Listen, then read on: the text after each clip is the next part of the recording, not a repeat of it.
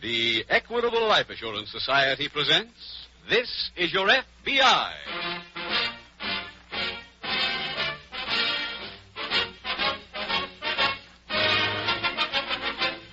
This is Your FBI, the official broadcast from the files of the Federal Bureau of Investigation. Presented transcribed as a public service by the Equitable Life Assurance Society of the United States and the Equitable Society's representative in your community.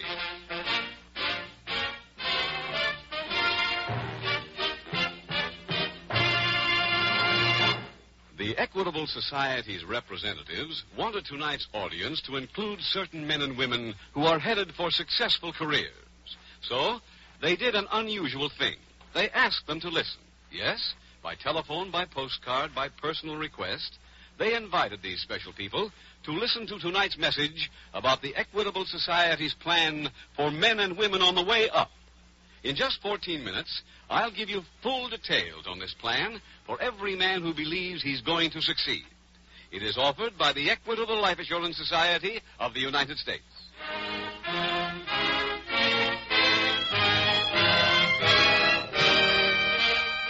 Tonight's FBI file, the Telltale Calendar.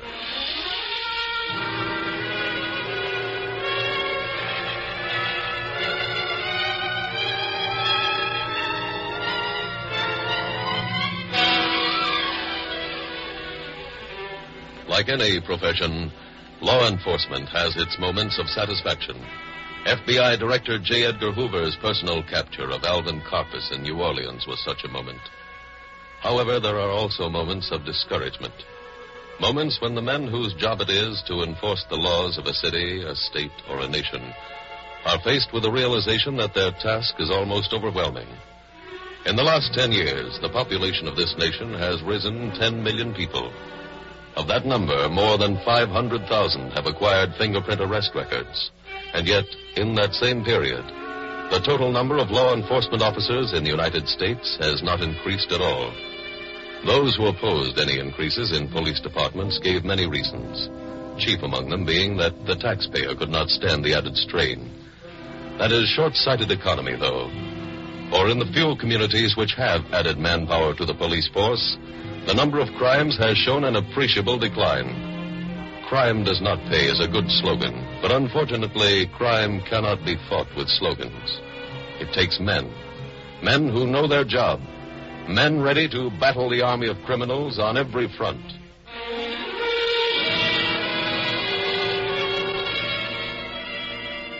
Tonight's file opens in a weather-beaten shack located on a desolate stretch of highway in the Midwest. Two crudely painted signs hang in front. One says Harry's Diner, the other says gasoline. Inside, a nondescript blonde is wiping the counter. A middle-aged man, also in an apron, stands beside her, looking into space. You could wipe this counter till next year and it wouldn't be clean.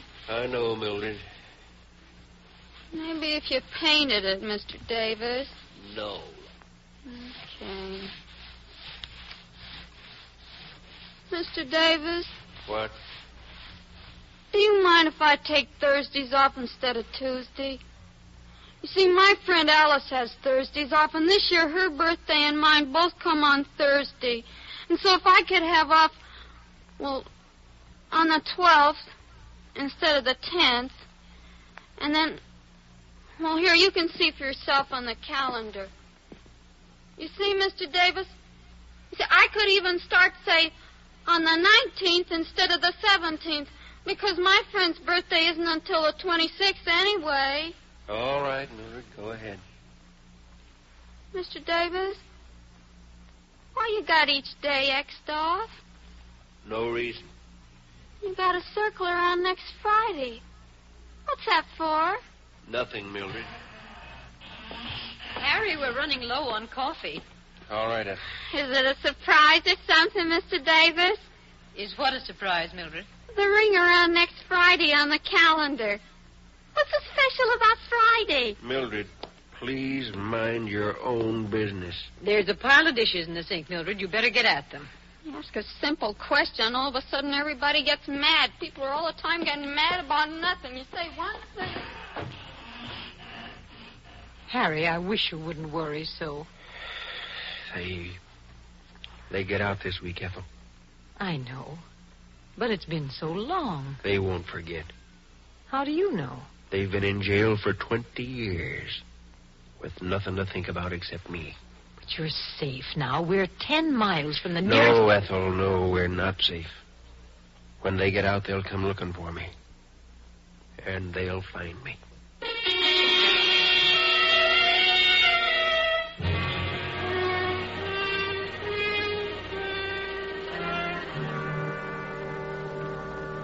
A few days later, at an FBI field office, Special Agent Jim Taylor enters the office of Agent in Charge Butler. You sent for me, Mr. Butler? Yes, Taylor. Now, this may or may not turn out to be anything, but you'd better check into it. All right, sir. 2 men named Al Cochran and Leo Parsons get out of the pen tomorrow. Al Cochran and Leo Parsons. Yes, there's no reason why you should remember them. They've been away for 20 years. Oh, I see. In the old days, they used to sell protection to laundries. If they didn't get paid, the laundry trucks were dumped into the river. No. Well, one day they dumped a truck with the driver still behind the wheel. In the getaway, they killed a United States Marshal. They committed 2 murders and got off with jail sentences? Yes, they were convicted mainly on the evidence of an underling in their organization whose name was Harry Davis. Uh-huh. Cochran and Parsons had a good story and stuck to it, but this Harry Davis cracked under questioning. They swore they'd kill Davis when they got out. And they get out tomorrow? Yes. Now, ordinarily, that kind of threat is an empty one, but I just got a report from the prison. A guard overheard Cochran and Parsons talking about Davis. Have they been questioned? Yes, but they denied everything. If you locate Davis, we'll notify the police wherever he is to give him some protection. All right, sir. You'll find the testimony of the trial in our files. Read it as soon as you get a chance.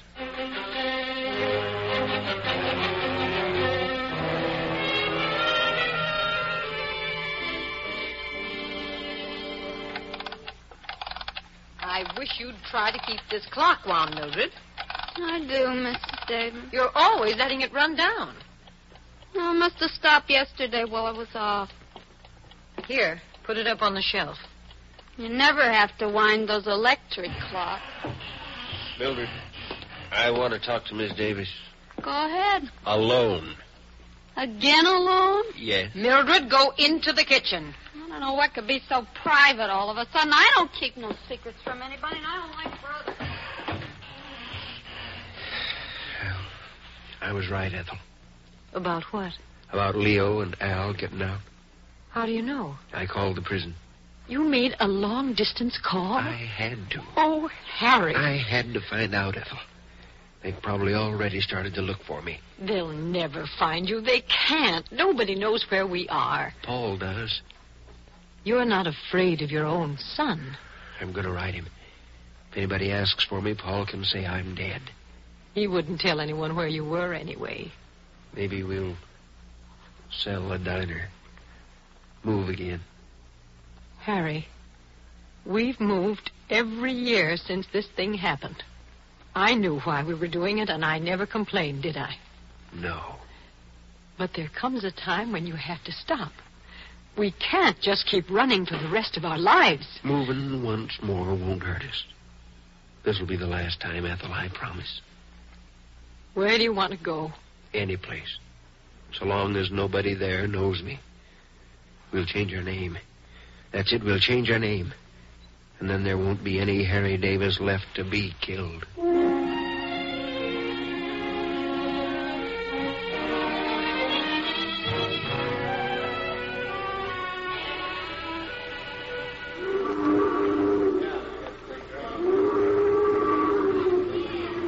Feels good being out, Al. Yeah. Where does this ferry dock? Right over there. Remember? Oh, yeah. Everything looks the same. Remember that pier up there, Al? Sure. That ain't changed. Yeah. And the dock where that big boat is. I don't know that one. I used it once. Not with me. Now, before I met you, Oh. I dumped a bag of cement off there. Anybody I know? Joey Lee. Yeah, I remember him. Now, we're getting close. Let's move up front. Okay. I hope Harry Davis is still around. I ain't worrying. Why not? We know his kid lives here. Oh, yeah. If we don't find Harry, we'll find the kid. He'll tell us. He'll tell us real quick.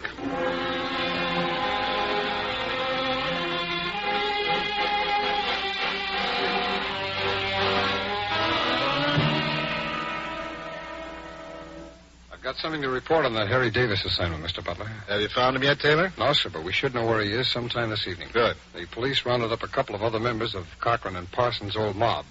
One of them told me Davis has a son named Paul who lives here. Oh, well, he shouldn't be too hard to locate. Well, we've already found out where he lives. I called his house and left word with his wife to have him call me. You sure you've got the right Paul Davis? Yes, sir, and I'm also pretty sure that Leo Parsons and Al Cochran know about Paul Davis, too. Why? When I spoke to his wife, she told me that a man who wouldn't leave his name had called a little while ago to find Harry's address. Yeah? Said he was an old friend of Harry's who'd just gotten into town. But he Pardon me. Certainly, sir. Butler speaking. Detective Nelson at headquarters. Yes, Nelson. Something just came in that might interest you. You know that guy, Harry Davis, you're looking for? Yes, have you found him? No, but I just got a call from one of my men at the emergency hospital. Harry Davis's son was just brought in there. What happened? He was beat up pretty bad. In fact, he's still unconscious. Thanks very much, Nelson. I'll send a man down there right away.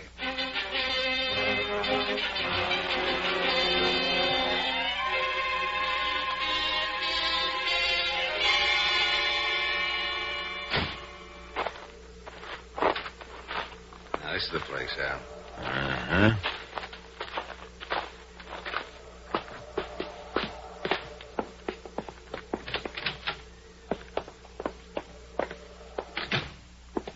You gentlemen sit at a table? No, Like to see a menu? just coffee. And you? Coffee for me, too. You have some nice pie. Apple, peach. No. If you change your mind. Wait a minute, lady. Yes? What is it? Been here long? About a year? You run the place alone? No. We didn't think so. Why? Sign outside says Harry's Diner. Oh, Where is he? who? Harry. Oh, there is no Harry. Huh?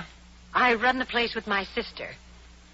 It says Harry's Diner. I bought the place from a man named Harry Jackson. I didn't change the sign. Harry Jackson? Yes. You believe that, Al? No. What do you men want? Harry Davis. Nobody around here by that name. What did this Harry Jackson look like? Well, he was an old man. He had gray hair. Where'd he go? Someplace in California. He had some children out there. We got no more bacon, Mrs. Davis. You hear that, Al? Uh-huh. Go back in the kitchen, Mildred. Stay right here, Mildred. Mrs. Davis, he's got a gun. Where's Harry Davis? He went... Shut up, Mildred! Go ahead, Mildred. Talk. He went into town, What town? Centerville. He went to pick up some supplies When'll he be back? tonight. Thanks, Mildred. We'll wait for him.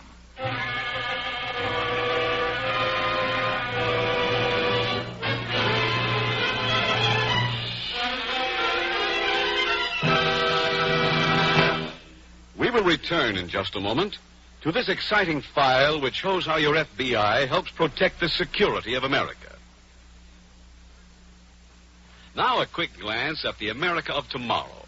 As we stand at the halfway mark of the 20th century, it is natural to wonder what the future has in store for us. Among economists, the prevailing note is optimism. In America, new industries rapidly expanding have always led to widespread prosperity. And never before has this country had more infant industries that seem destined to grow into giants almost overnight. Atomic energy development, television, private airplanes, prefabricated housing. These are just a few of the reasons why the 1950s may well surpass all past decades in American history. For men and women who expect to play leading roles in the dynamic years ahead, the Equitable Life Assurance Society has created a special life insurance plan. It is known as the Equitable Plan for men and women on the way up, and it offers these three important advantages. First, as your salary goes up, your insurance can keep pace with it. When you get that better job or that big promotion comes your way, you can adjust your insurance to measure up to your increased income. Second, while you're waiting, your wife and children have the life insurance protection they need. This means that you have the peace of mind, the freedom from worry about your family that's essential to a man who wants to concentrate on getting ahead. Third advantage, the Equitable plan is flexible at all times. It can expand or contract as you see fit and offers you many desirable options, which your Equitable Society representative will be glad to explain to you. So why not get in touch with him right away? Phone him and ask for full details on the Equitable plan for people on the way up. Or send a postcard care of this station to the Equitable Society. That's EQUITABLE. The Equitable Life Assurance Society of the United States.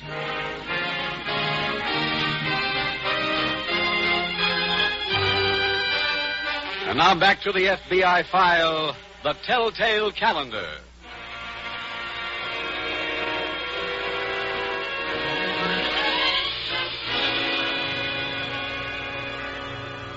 It may have come as something of a surprise to those of you listening to this program to find the two men, after having spent 20 long years in prison, were anxious to do only one thing when they regained their freedom.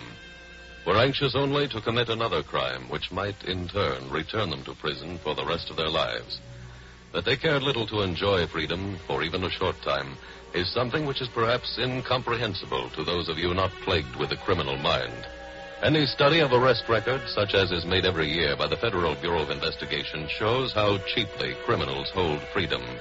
Once a person is sentenced to prison, there is a 50% chance that he will be sentenced again at some future date to serve still another term. And the figures also show that after a person has served 2 terms in prison, the chances are even greater that he will commit another crime serious enough to see him sentenced a 3rd time. The figures you have just heard are the facts, and if they are unpleasant, then perhaps it is well to remember one thing. So is crime.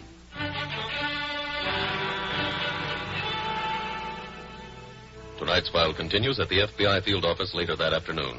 Special Agent Taylor has just entered.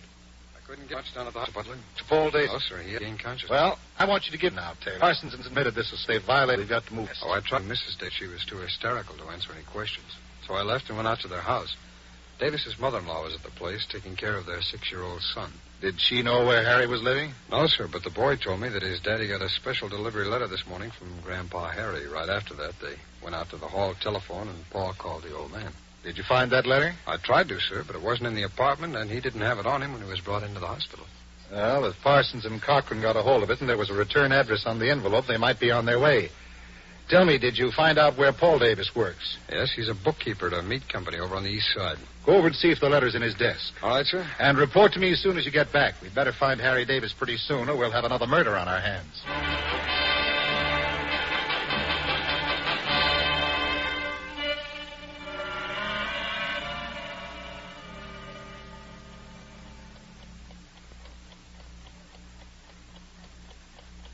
Mister, Yeah, there's a car outside. I see it. He wants gas. We don't get it. Keep the door locked. But, mister... You heard him. Don't move. Hey, the man's coming in. No, he's not.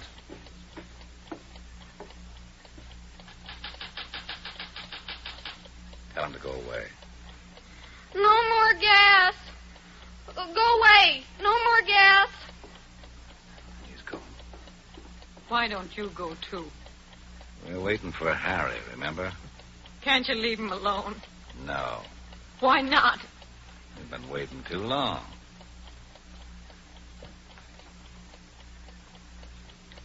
Cigarette, Leo? Thanks.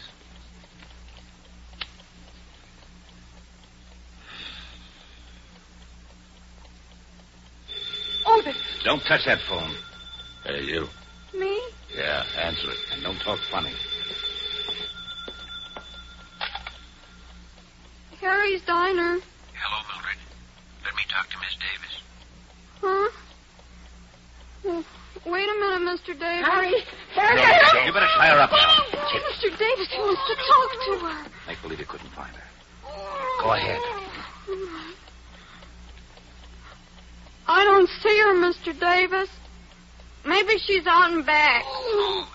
Well, is there anything else you need while I'm in town? Bacon. How's business? Slow. Well, I guess you better close up then. Okay. Tell Miss Davis I'll be home in a little while. All right. Bye. What'd he say? He'll be back in a little while. Anything else? Yeah, he said to close up. Okay. When you get through with her, Al, you can tie this one up. Me? And we'll turn off the lights and wait for Harry.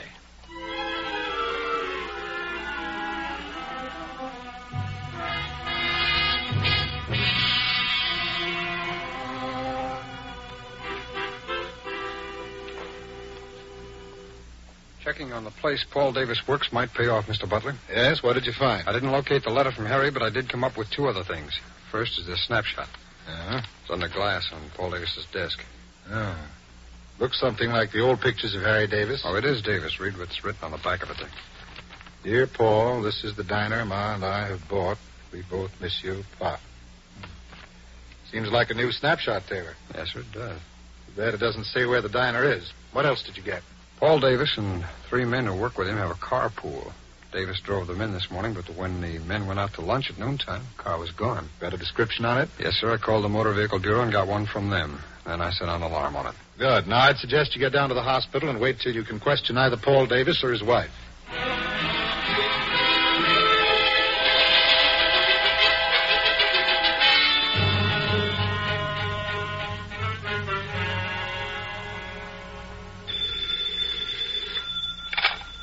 Butler speaking. Jim Taylor, Mr. Butler. I just finished talking to Mrs. Davis. She told me that her father-in-law lives near a place called Centerville.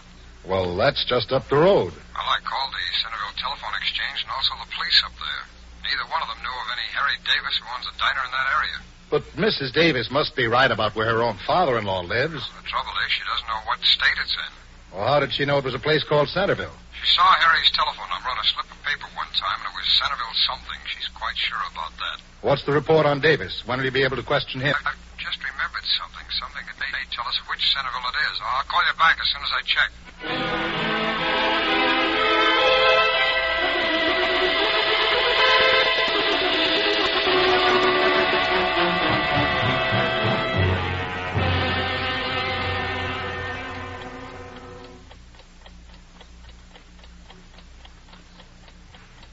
There's a car, Al. Uh-huh.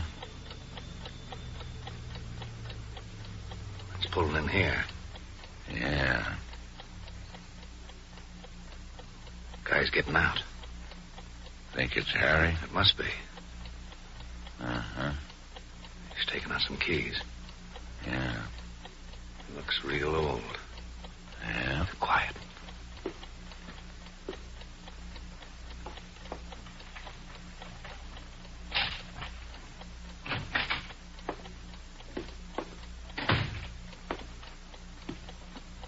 Hello, Harry. Well, Ain't you going to say hello? He don't remember. you. Yeah. Where's my wife? Where's the girl who works here? What did you do with him? Take it easy, Harry. Looking back of you. Ethel, Stand still, Harry. Yeah. We came to see you. On time. We're giving orders. Go ahead, give them. Thanks. But first, listen to me, both of you. Start talking. The last couple of years, I've been scared to death. I knew you were... Keep it short, Harry. I knew you were getting out. I knew you'd come for me. I couldn't eat. I couldn't sleep. Now you're here. I don't know why. But I'm not scared now. He's real brave, Leo. Ain't he? You came here to kill me, didn't you? What do you think?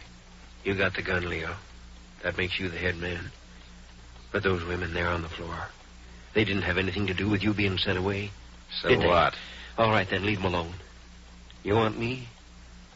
Come on. I'll go with you. Let's get it over with. We ain't going anyplace. Give it to him now, Leo. Yeah. Hey! Don't try to pick up that gun, Cochran. The law. That's right. Special agent of the FBI. Thanks, mister. Well, it's all right, Davis. You don't have to worry about these two anymore. They won't be bothering anybody for a long, long time.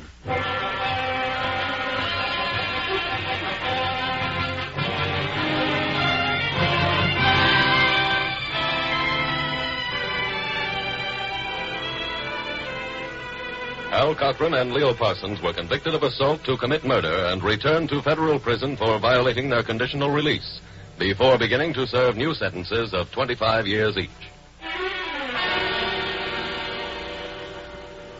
The thing Special Agent Taylor remembered, which enabled him to find out near which particular town named Centerville Harry Davis's diner was located, was his conversation with the 6-year-old son of Paul Davis.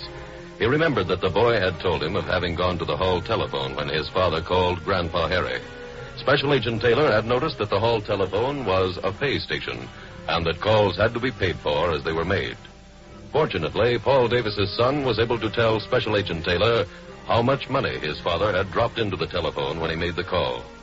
A quick check at long distance revealed the toll charges to the various towns named Centerville in neighboring states. And so the Federal Bureau of Investigation was able to close another file, and also was able to prevent a murder. Of the two, preventing a murder was, of course, more important. For though Harry Davis had a criminal record, he was entitled to all the protection your FBI gives every other citizen. Protection against those who would infringe on the rights granted to each of you by the instrument which every special agent works to defend, the Constitution of the United States.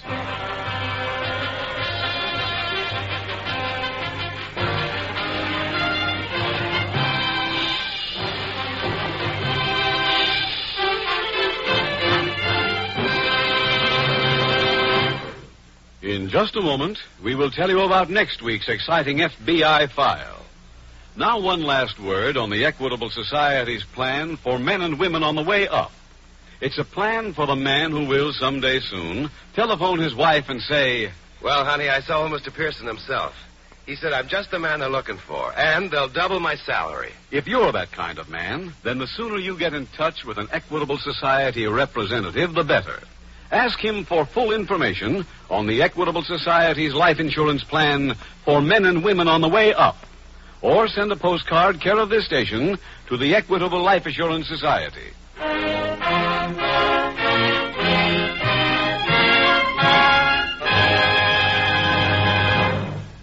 This is Bill Woodson of Jerry Devine's This Is Your FBI speaking to you again.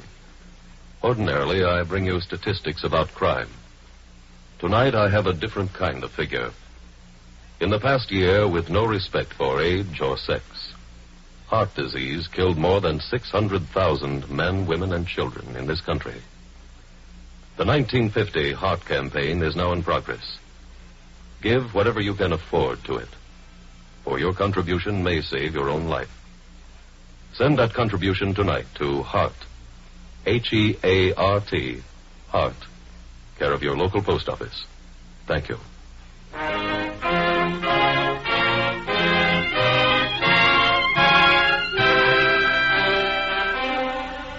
Next week, we will dramatize another case from the files of the Federal Bureau of Investigation. The story of a desperate criminal's attempt to escape. Its subject, unlawful flight. Its title, Voice from the River.